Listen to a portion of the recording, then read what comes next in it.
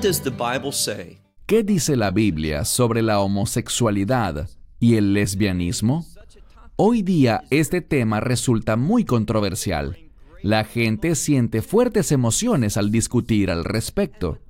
Lo que queremos hacer en el estudio de hoy es analizarlo no desde un punto de vista emocional, dejando que nuestras propias ideas, cualquiera que ellas sean sobre el tema, influyan en el estudio, sino leyendo la palabra de Dios objetivamente para ver realmente qué dice la Escritura sobre esto.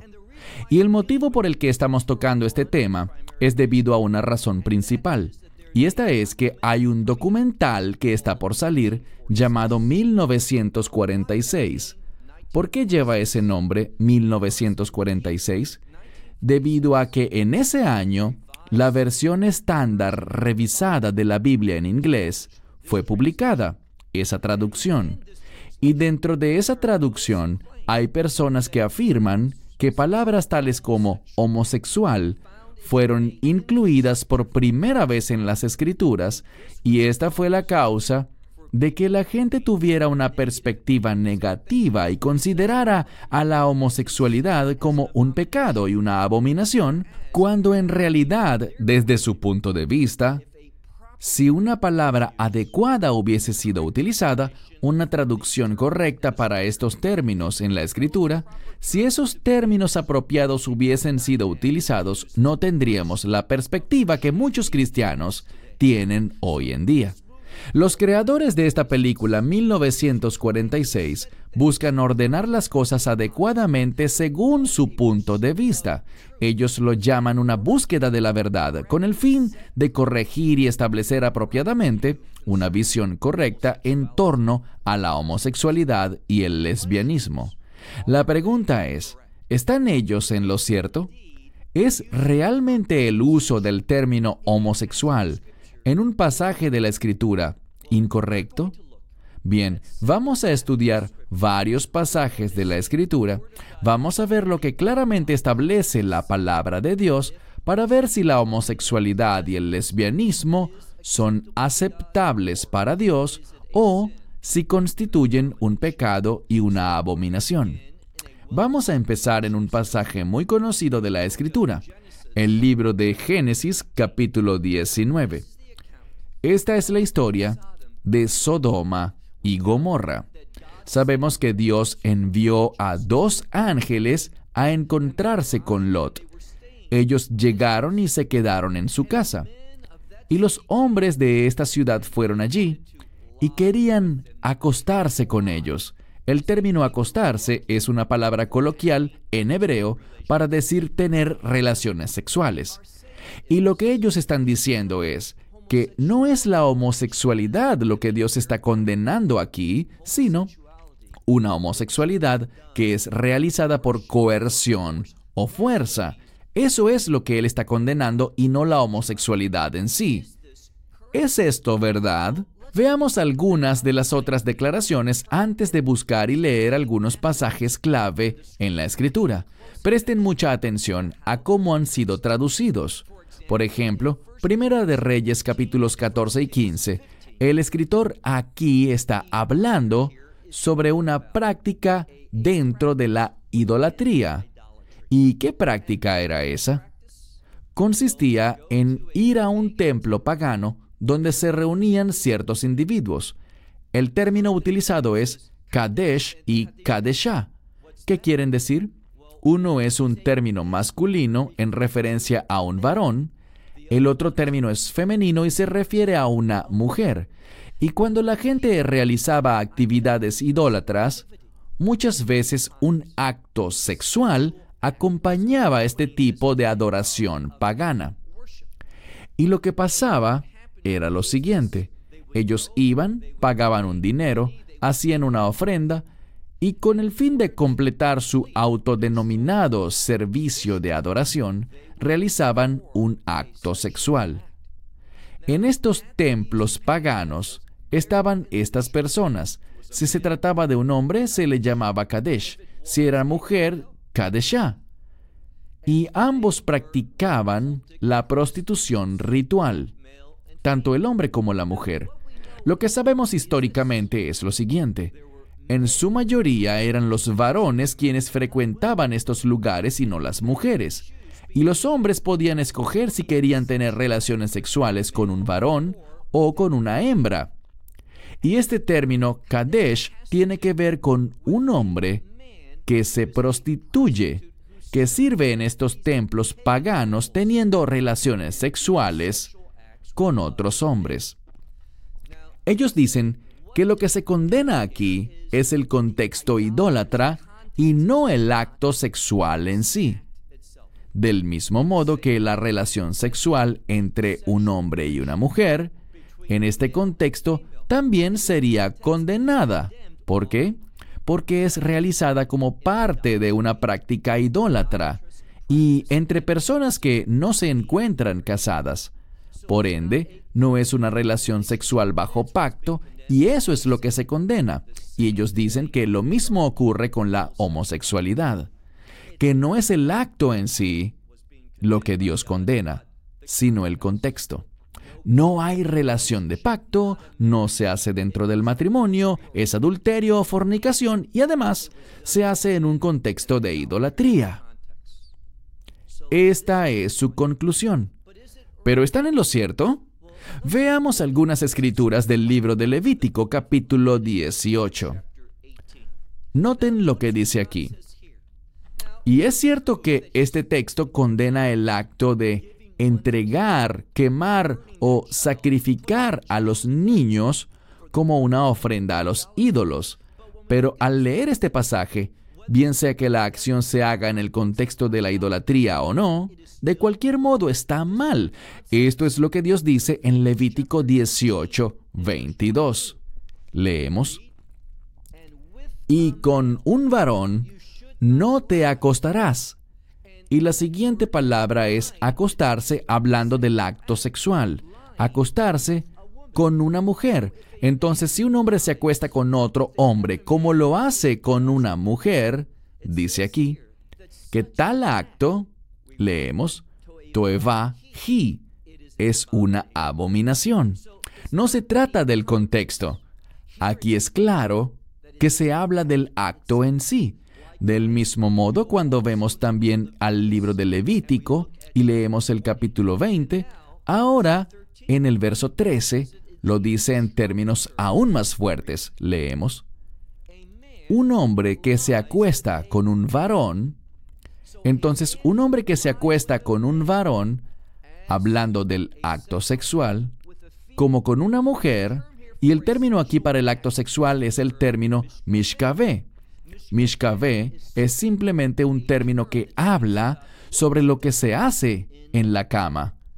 Y Dios dice que tal acto, cuando un hombre lo hace como con una mujer, o sea, con un varón en vez de con una mujer, una vez más, Él dice, toevá asu sheneam, lo que significa abominación, ambos han cometido. ¿Y cuál es el resultado? Dice, mot yumatu, a ellos ciertamente se les dará muerte, morirán, y su sangre, deimeihan bam, su sangre estará sobre ellos. Cuando vemos esto en el Antiguo Testamento, es muy claro, no se trata de cuál es el contexto, porque Dios está condenando este tipo de conductas y las denomina una abominación. Una abominación, un pecado, cuyo castigo es la pena de muerte. Debemos entender lo que la palabra de Dios está diciendo. Ahora pasemos al Nuevo Testamento. ¿Qué dice el Nuevo Testamento sobre la homosexualidad y el lesbianismo? Una escritura a la que podemos acudir está en Romanos capítulo 1, versos 26 y 27. En este caso, podemos mirar el contexto y no encontraremos indicios de idolatría. No es un contexto de algo forzado. Lo que ellos afirman con respecto a los pasajes del Antiguo Testamento no es relevante para muchos otros pasajes del Antiguo Testamento y ciertamente tampoco es relevante aquí cuando leemos en Romanos 1, 26 y 27 estas palabras. Por tal razón,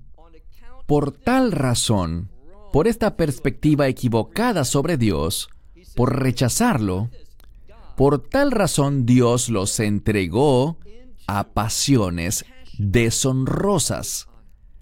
El contexto aquí es un deseo, una pasión que carece de honor, que no le agrada a Dios. Además dice, porque sus mujeres, vemos que habla primero del lesbianismo aquí, porque sus mujeres intercambiaron el uso natural por aquello que va contra natura.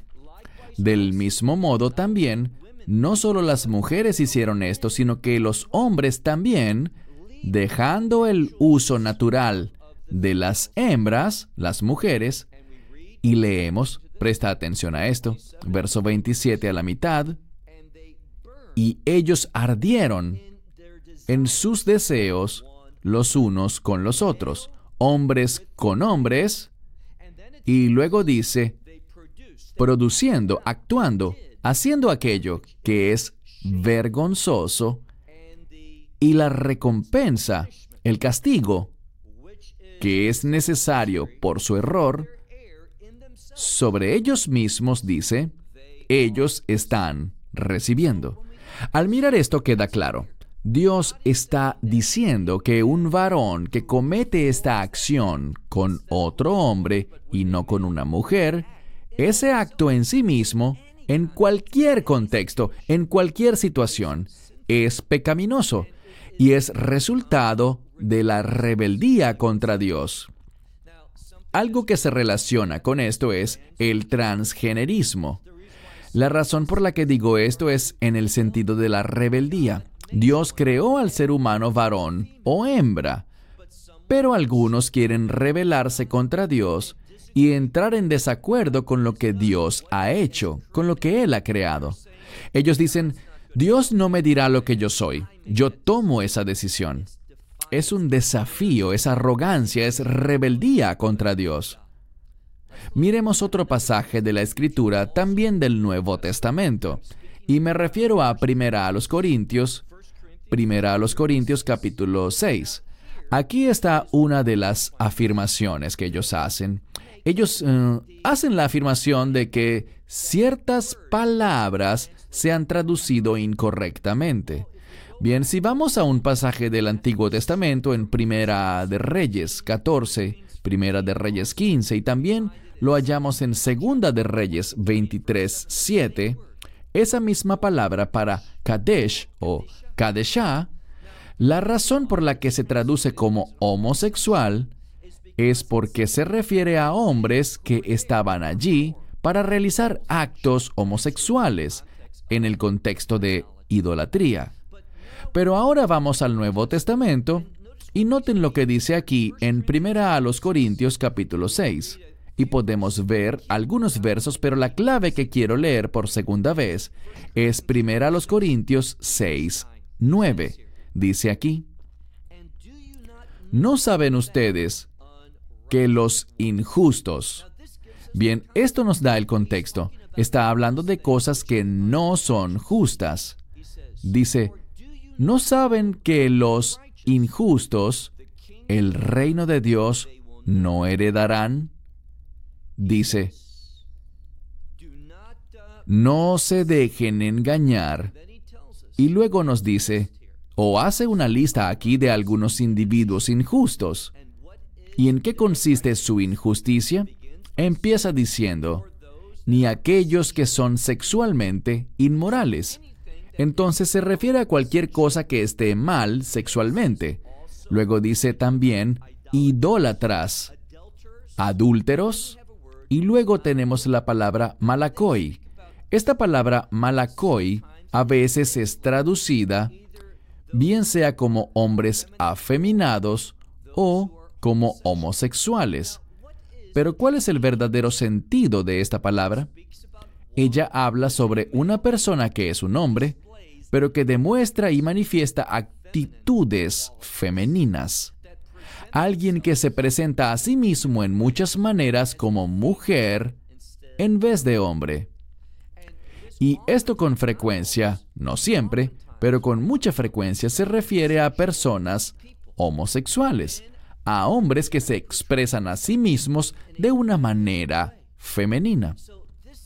Entonces esta palabra, a pesar de que significa alguien que luce muy femenino, también puede ser traducida y entendida como una referencia a la homosexualidad.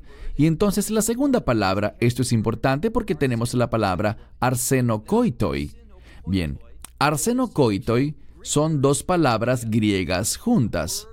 La palabra arsin y la palabra keimai. Keimai tiene formas diferentes, pero ¿qué significa? Es una palabra griega muy similar al término hebreo leshkov, que significa acostar. Acostarse, y usualmente se refiere a acostarse de una manera específica, no para descansar, para lo que se usa otra palabra, sino acostarse para un propósito sexual. Ahora, la palabra kama se deriva de la misma raíz en griego, y así también las relaciones sexuales, esta acción. Además, tenemos en hebreo algo muy similar: utilizar el término kama en relación al sexo. Entonces, la palabra aquí que ellos quieren decir, que no tiene nada que ver con homosexualidad, sino simplemente tiene que ver con algo inmoral, al examinar esa palabra y realizar un estudio adecuado de la misma, vemos que esta palabra arsenokoitoi, tiene que ver con hombres acostándose, y la implicación es hombres acostándose con otros hombres, teniendo relaciones sexuales. Y por lo tanto, cuando leemos aquí, vamos a regresar para traducir el verso completo. ¿O no saben que los injustos el reino de Dios no heredarán? No se dejen engañar porque, dice, y no, es decir, que ni los inmorales sexuales, ni los adúlteros, ni los... Disculpen, dice primero los idólatras, luego los adúlteros, ni los afeminados, ni, y aquí está el término para homosexuales, un hombre que se acuesta con otro hombre. Esto es lo que dice, un varón que tiene relaciones sexuales con otro varón. Por esto es correcto traducir esta palabra como homosexual. La gente podrá decir lo que quiera decir, pero cuando examinas el texto, verás que la palabra de Dios es muy clara. Del mismo modo, en 1 Timoteo 1:10, estas dos palabras aparecen de nuevo. La palabra para un varón que manifiesta o expresa actitudes de mujer, esta palabra malakoi, y también el término para homosexuales, la palabra arsenokoitoi. Ambas palabras aparecen en 1 Timoteo 1 también como parte de una lista de pecados, y puedes enfocarte en el verso 10 específicamente. La palabra de Dios es muy clara sobre todo esto.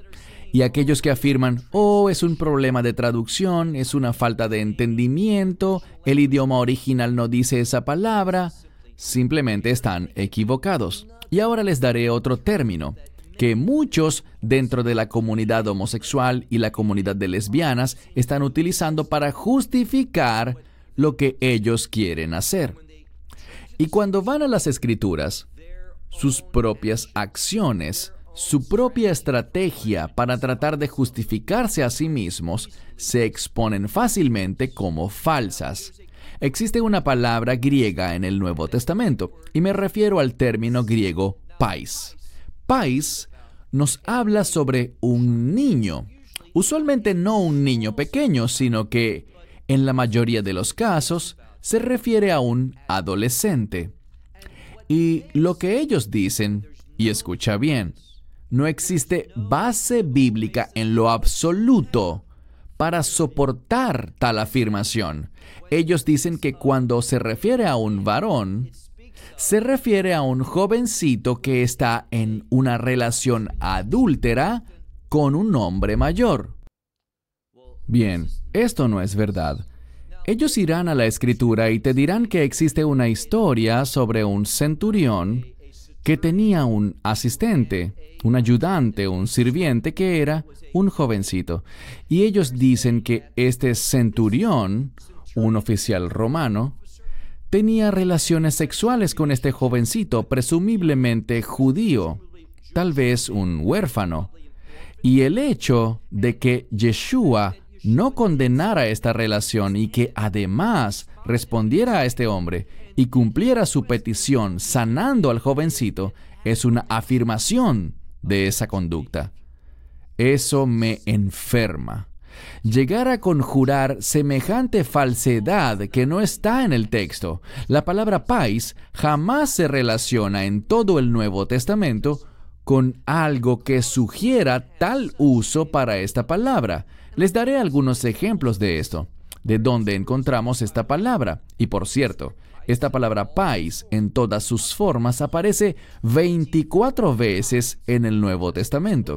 ¿Qué debemos hacer? Deberíamos revisar esas 24 ocasiones, cosa que ya hice, y ver si detectamos algo en el texto que pudiese dar indicios de este tipo de comprensión de la palabra. La respuesta es no, no hay nada en el texto, sino que por el contrario, hay fuerte evidencia de que tal perspectiva simplemente se ha conjurado en la imaginación del ser humano, sin tener raíz alguna en relación al texto. Les daré algunos ejemplos. No tenemos tiempo para revisar las 24 veces que aparece, pero observemos algunas de ellas para entender el uso de esta palabra y ver cuán ridícula y retorcida es su enseñanza. Esta palabra, por ejemplo, se utiliza, les daré la cita, en Hechos capítulo 3, verso 13, Hechos 4, 27 y también en Hechos 4, verso 30. En estos 3 versículos, esta palabra pais, en una variedad de formas diferentes, se usa para discutir y describir a Yeshua, a Jesucristo, como el Hijo y siervo del Dios Todopoderoso, el Dios el Padre. Entonces, vamos a concluir por lo que ellos dicen, que Dios el Hijo estaba en una especie de relación adúltera y homosexual con Dios el Padre. Obviamente, resulta una abominación tan solo pensar sobre algo tan perverso y tan ridículo. Entonces, ahí tenemos 3 ejemplos en los que no hay manera alguna de que alguien pudiera sacar tal conclusión. Y luego, por ejemplo, vemos en el libro de Hechos 4, verso 25, que David es llamado el siervo del Señor. ¿Significa eso que este siervo, la misma palabra pais, se refiere a David ahora como si tuviera una relación homosexual con el Dios viviente? ¿Cuán retorcido es que haya gente que considere esta palabra en este contexto? Y otro lugar en el que aparece es en el libro de Lucas, capítulo 1, verso 54. Y aquí Dios está hablando de su siervo, Israel. Así que si siguiéramos esta ridícula, pervertida y ofensiva enseñanza, Israel estaría en una relación homosexual en este matrimonio del cual habla la Biblia. ¡Qué triste! ¡Qué triste! Otro caso en el libro de Juan, capítulo 4, tenemos algo. Tenemos a un hombre noble, y el hijo de este hombre noble, su hijo biológico, está enfermo.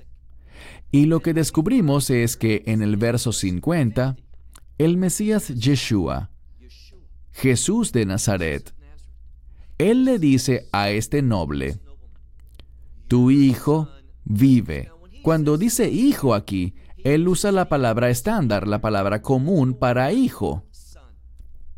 Pero, en el siguiente verso, cuando este hombre noble se topa con la gente de su aldea y les pregunta por su hijo, ellos le dicen, tu hijo vive. Pero allí usan la palabra pais. Vamos a concluir entonces que este padre e hijo también andan en una especie de relación homosexual. Lo que aprendemos al aplicar un método adecuado para interpretar las Escrituras, para traducir y entender las palabras, descubrimos que estas dos palabras, la palabra genérica para hijo, hoios, y la palabra usada aquí, pais, están siendo usadas como sinónimos, por eso aparecen una después de la otra. En otro lugar, y esta será la última escritura que tendremos tiempo de analizar, la misma palabra pais se usa en una construcción femenina. Y allí se nos habla de una hija, y simplemente se refiere a ella como la hija de una madre. ¿Dónde se encuentra? En el libro de Lucas capítulo 8, verso 51. Solo se habla de una hija y no se observa ningún contexto de homosexualidad o lesbianismo en lo absoluto. ¿Qué descubrimos? Desafortunadamente existen personas que con el fin de justificar su pecado dirán cualquier cosa. Tomarán cosas de la Escritura a sabiendas que la mayoría de la gente no tiene el trasfondo o el entendimiento para verificar el idioma original. Y debido a que encuentran personas que son igualmente pervertidas, pero que enseñan en alguna institución prestigiosa, y uso este término prestigioso con mucha ligereza, ellos te dirán, aquí está la prueba con la que los expertos están de acuerdo. El problema es este. Ellos simplemente quieren imponer su agenda, una agenda que no está de acuerdo con la palabra de Dios. ¿Qué dice la Biblia con respecto a la homosexualidad y al lesbianismo? Dice que es un pecado y es una abominación. Bien, todos estamos destituidos de la gloria de Dios. Todos somos pecadores. Hemos pecado. Y por lo tanto, al igual que todo el mundo, bien sean fornicarios, adúlteros, toda persona necesita arrepentirse y la misericordia de Dios vendrá sobre esa persona y Dios lo convertirá en una nueva criatura. Lo mismo para el homosexual y la lesbiana. Pero se requiere arrepentimiento, reconocer que es un pecado. Si no se aceptan los estándares de Dios, no hay arrepentimiento. Se terminó el tiempo. Espero que este corto estudio haya ayudado a poner los términos en claro con respecto a la palabra de Dios en este tema. Hasta la próxima. Shalom. Esperamos que te hayas edificado con el mensaje de hoy y lo compartas con otros. Te invitamos a seguir nuestros estudios cada semana por este canal y por el portal de YouTube de Amarás a Israel. También puedes descargar nuestra aplicación móvil gratuita, Mi Estudio Bíblico. Finalmente, para obtener más información sobre nosotros, visita nuestra web amarasaisrael.org, donde encontrarás otras conferencias de Baruch en audio, video y texto. Hasta el próximo programa. Que el Señor te bendiga en Yeshua HaMashiach, Jesús el Mesías, mientras caminas con Él. Shalom desde Israel.